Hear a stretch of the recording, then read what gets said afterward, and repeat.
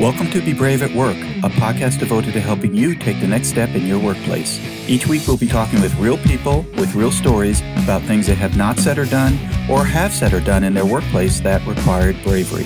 Let's get started. Hi everyone, this is Ed Everts and I'm the founder and president of Excellius Leadership Development. Welcome to Be Brave at Work, a podcast devoted to helping you take the next step in your workplace.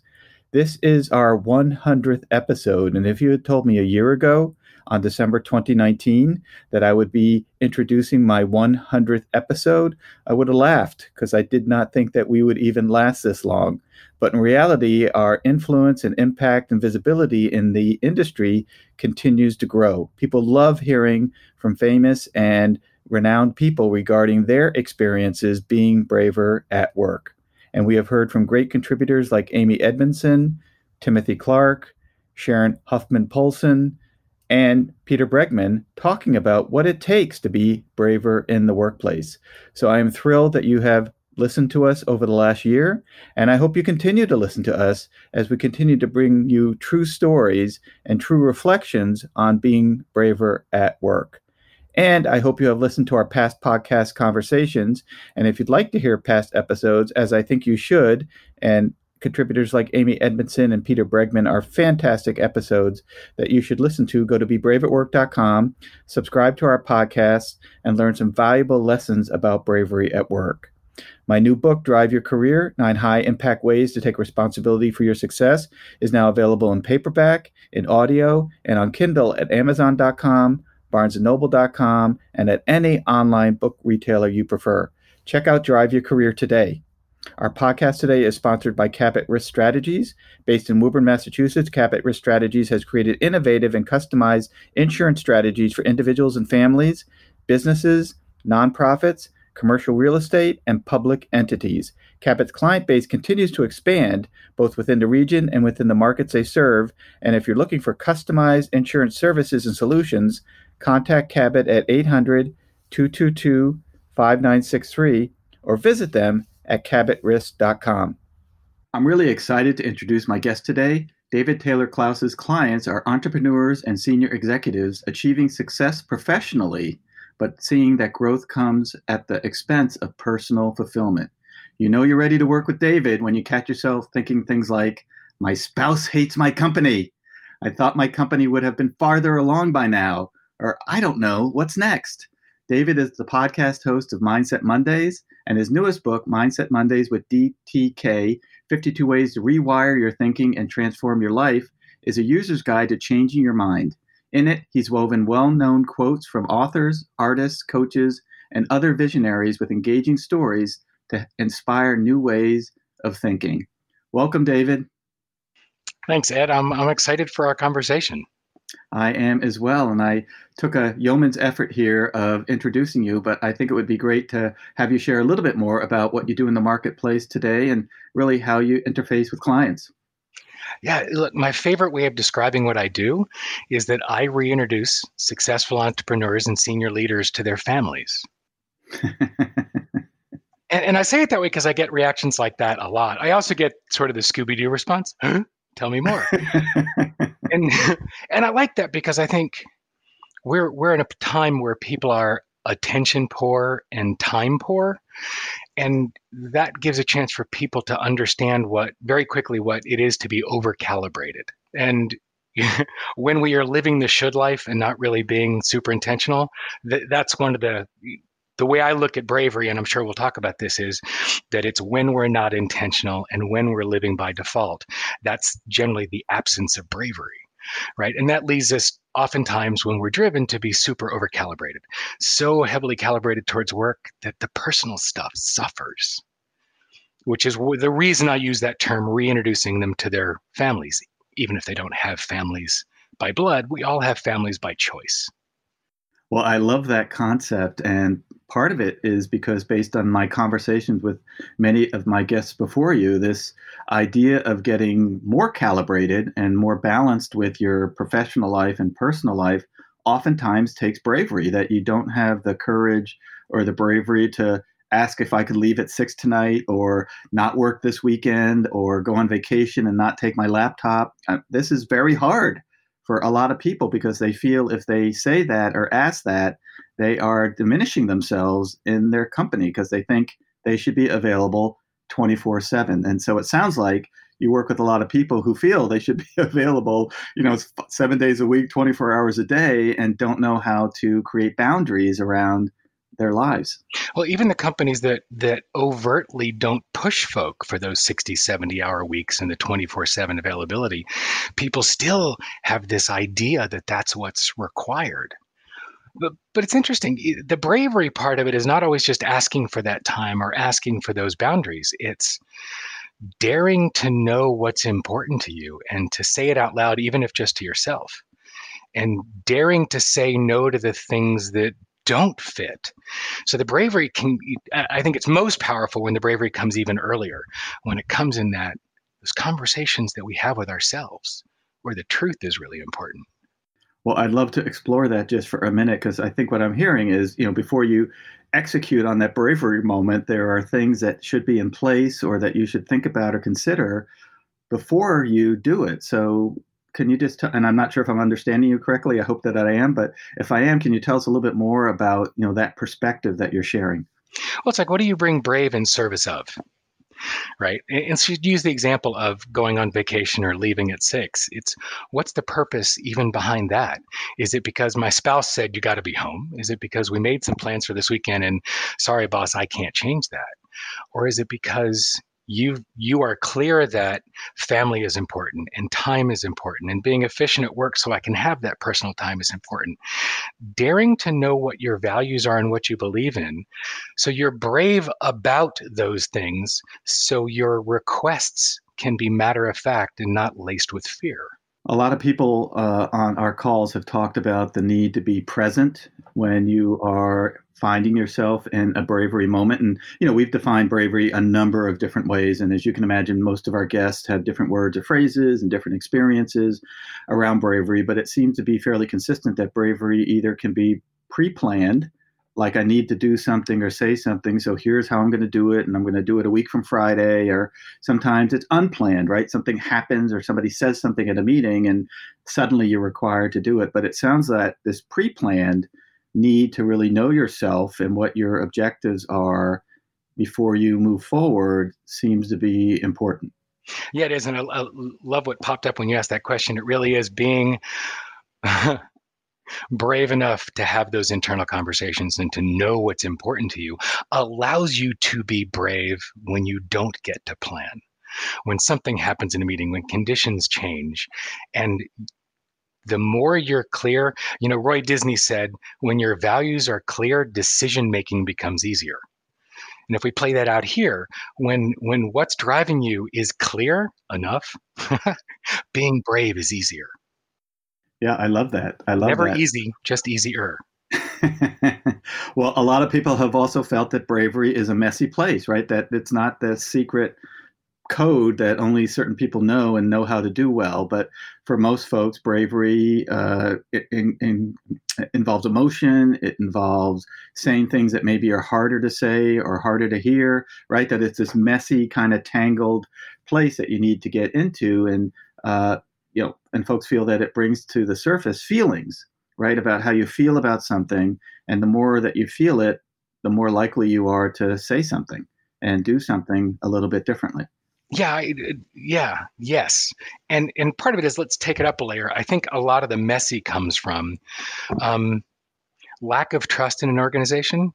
And let me say it a different way, not judging an organization. I think that the more trust there is and the more clear communication there is, the less need for bravery between players. Right? Because when it's a safe environment, it doesn't take bravery to be open and vulnerable and transparent and to have the deeper, more important conversations, because that's what the container has already been built for because of the trust, right? The bravery can apply to externally driven things, but when that team is solid and trusting and communicating well, bravery is not required in the same way. Right. Well, part of what you're just part of what you're describing, I think, is this arena of psychological safety, right? Where some environment has been created, probably by the leader, but others can, certainly influence it, but has been created where people can say what they need to say, do what they need to do, be who they are. And so if they don't understand something that's been said 10 times, they're comfortable raising their hand and say, hey, I know we've talked about this 10 times, but I still don't understand how 1 + 1 = 2. Can we go over it again? And they won't feel as if they're being judged or laughed at, or people won't roll their eyes, et cetera, because this environment has been created to allow it. Yeah. So what you're speaking to, I think, really brilliantly is some of the work by Judith Glaser on conversational intelligence. And Tony, who's been on your show talking about psychological safety, he and I have talked about this work. That piece from Judith's work about conversational essentials and double clicking. Being willing to say, hey, I know that you don't say this part, but what we know is that common language does not mean common understanding, and we confuse those two. So to be able to say, I know we've talked about this, but I want to double click. I want to make sure I understand what that phrase or what that idea means, and the willingness of the organization to unpack. When one person in the system speaks up, they're not the only one experiencing it, ever. So they're the voice of the system, not a whistleblower and not an irritant. You say, great, let's open that up and have that conversation. That's amazing for building trust within people. When you can ask the seasoned questions and the rookie questions all in the same field, that is a team that is well integrated and has huge trust. That's a place where you talk about team bravery and how the team deals with things rather than bravery within the team. Right. Well, look, it sounds as though you have done a lot of work with individuals and teams and organizations. When you think about bravery at work, David, what words or phrases come to mind? Wow. Well, one of the ones that comes up is speaking truth to power, the willingness. I think the important thing before I even say that is the difference between confidence and bravery, or confidence and courage. The confidence is an outcome of action. It's not a requirement for action. So that's where bravery comes in. It's the bravery is facing the fear and doing it anyway, because you're doing it in service of something that you're clear about. Right? So it's the important thing is being clear what is important so that you're brave in service of that, rather than just trying to drum up the courage from your bones, right? There's a reason. So then there's the opportunity for speaking truth to power. And that's an important piece. So it's honesty and speaking truth to power. I think relationship over task is part of bravery, meaning focusing on the right thing. Right? Whatever the task is not nearly as important as the relationship with the humans that are responsible and related to that task. And then the impact as driver. I'm not saying the ends justify the means. I'm saying that when you're clear and focused again on what the driver is for the individual and the team, again, it's easier to be brave towards that or in service of. Well, no, I love that. And, when you're talking about your second point relative to, and my mind has just totally gone blank. I can't recall what that second point was, but it was moving toward, sticking with who you are. And operating with bravery because you are present with who you are, why you want to move in that direction, why it's important we move in this direction, which gives me the ability to say something. And I think from your perspective, if I find that connection between myself and what I need to say or do, I will appear to others to be confident. Yeah, it's relationship over task, and that can be relationship to self and relationship to other. That's more important than the task always. Right. We do a program with a client where we talk about emotional intelligence and how emotional intelligence is even oftentimes more impactful and influential than IQ, right? So people with high levels of emotional intelligence, high ability to build relationships, high ability to create vision and motivate people, while they still need to have the appropriate amount of IQ, right? So it's not that IQ isn't important, but assuming it's appropriate, EQ can actually play a more impactful role. You say may, and what I keep wanting to scream is no, always. Right? Like EQ always. One of the things in a conversation with Dan Goleman, we talked about hire for character and EQ. You can train for skills. Right. High EQ is always preferable. Always. Right. Always. Well, many of our guests, David, have shared a story from their past of a time that they have either shown bravery as one of the emotions and look back on that passionately, or a time where they didn't show bravery and look back in regret in respect to either not saying what they should have said or not done what they would have done. Do you have a story today that you could share with us? Or just one? Yes, sadly, I do. I think it's more of a cautionary tale. The concept I learned from Kim Scott from Radical Candor was the flip side, which is ruinous empathy. Okay. And I did not, on our team, lean into radical candor. And we had somebody in the organization who was not able to fulfill what they needed to do for that job. And instead of saying, hey, this isn't a match, we want to give you the opportunity to excel somewhere else, we kept trying to find this person another seat on our bus and kept creating different roles or amalgam roles or mushing things around to give them a place. And we even had them doing things for which they were overpaid just because we liked the energy they brought to the team, but they were not able to do what any of these roles really demanded. I'm embarrassed to tell you how many years we did that. I mean, I firmly believe that it's in service of the person to hire slowly and fire quickly. We hired this person slowly. We just didn't do the rest of our job. And so by the time we gave them the opportunity to go work somewhere else, they were pissed. We had done them no favors by trying to protect them and give them work here. We needed to be brave and tell them before, yeah, this isn't a match. And considering how many times I have clients bring those kind of situations to me and we work really well to help them resolve that, I did a bad job with that one. Well, a couple of reflections on your story, not to get you off the hook at all, but first off, this is a very common behavior in most of the leadership engagements that I have had, that there's one or two people who should no longer be at that organization who are still there.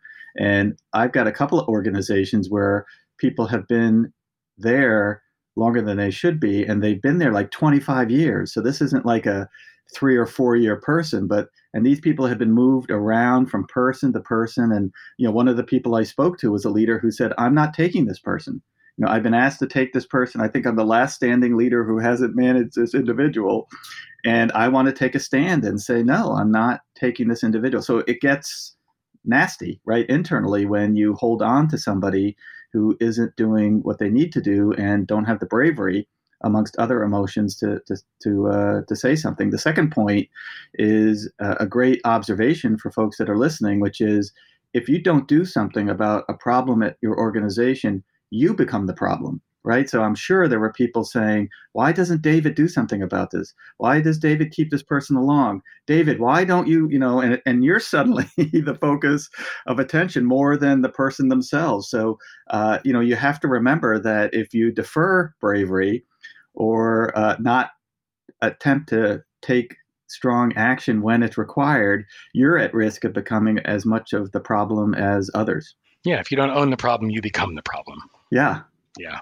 Did you experience that at all? Oh, absolutely. and by the time you let somebody go, no matter how quick you are, it's amazing how many people in an organization are like, oh, can't believe that didn't happen sooner.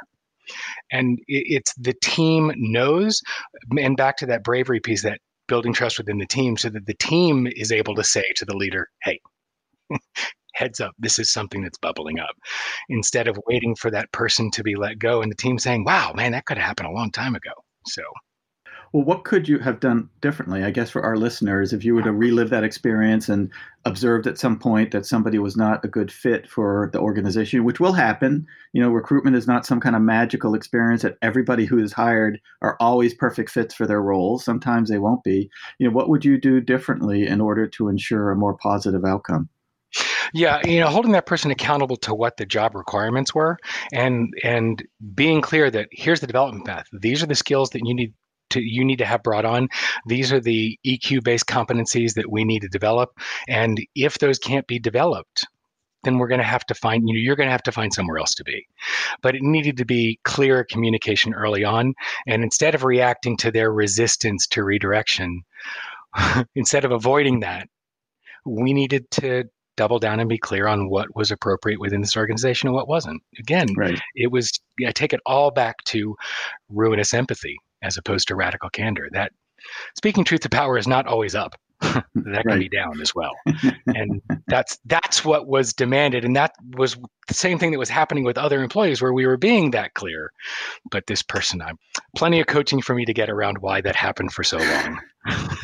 Well, you can also do self-coaching. So hopefully you've made great progress on that front. But David, thank you so much for your time today. And I'm curious, are there ways that people can get in touch with you if they'd like to hear more about your practice or even talk to you about the story if they are experiencing a similar situation as well? Absolutely. I like to make it simple. So the name of the book was Mindset Mondays with DTK. And if you go to mindsetmondayswithdtk.com, you see information on the book. You also get a chance to download the Rewire framework, which is a framework that I built to go with this book that allows you to take any body of work that you're looking to learn or any mindset you're looking to take on, and it gives you a 6-step framework to take it out into the world and make it real. In other words, to take information and make it meaningful, lasting change out of it. So you can download that even if you don't get the book. Of course, I would love you to. And there's also at the top of the page, you can get any information you'd like on either me or my practice. That's all part of dtkcoaching.com. And you can contact me directly through the website. Fantastic. Well, for our listeners, they know that this is an audio experience only and not video. But I want to point out behind David, there is a poster on his wall that says, "Achieving more requires becoming more." And I think that's a beautiful spiritual statement as it relates to being brave at work, right? If you want to achieve more, influence more, and do more, you have to become more than what you might be today. So, David, thanks again for your time. Loved being here. Thanks for the conversation, Ed. Fantastic. And to our listeners, thank you for joining us this week, and we hope you join us next week as we further explore being brave at work. We also remind you to subscribe to our podcast at bebraveatwork.com or download and listen to our podcast on Apple, Google, CastBox, Overcast, Radio Public, iHeartRadio, Spotify, Stitcher, TuneIn. We are everywhere. Our podcast today was sponsored by Cabot Risk Strategies, whom you can reach at 800-222-5963 or visit them for more information at cabotrisk.com. And a reminder to check out my new book, Drive Your Career, 9 High-Impact Ways to Take Responsibility for Your Own Success, which is available everywhere online. Do you have something to say, yet are not saying it? Do you have something to do, yet are not doing it? Now is the time to be brave at work. Have a great week.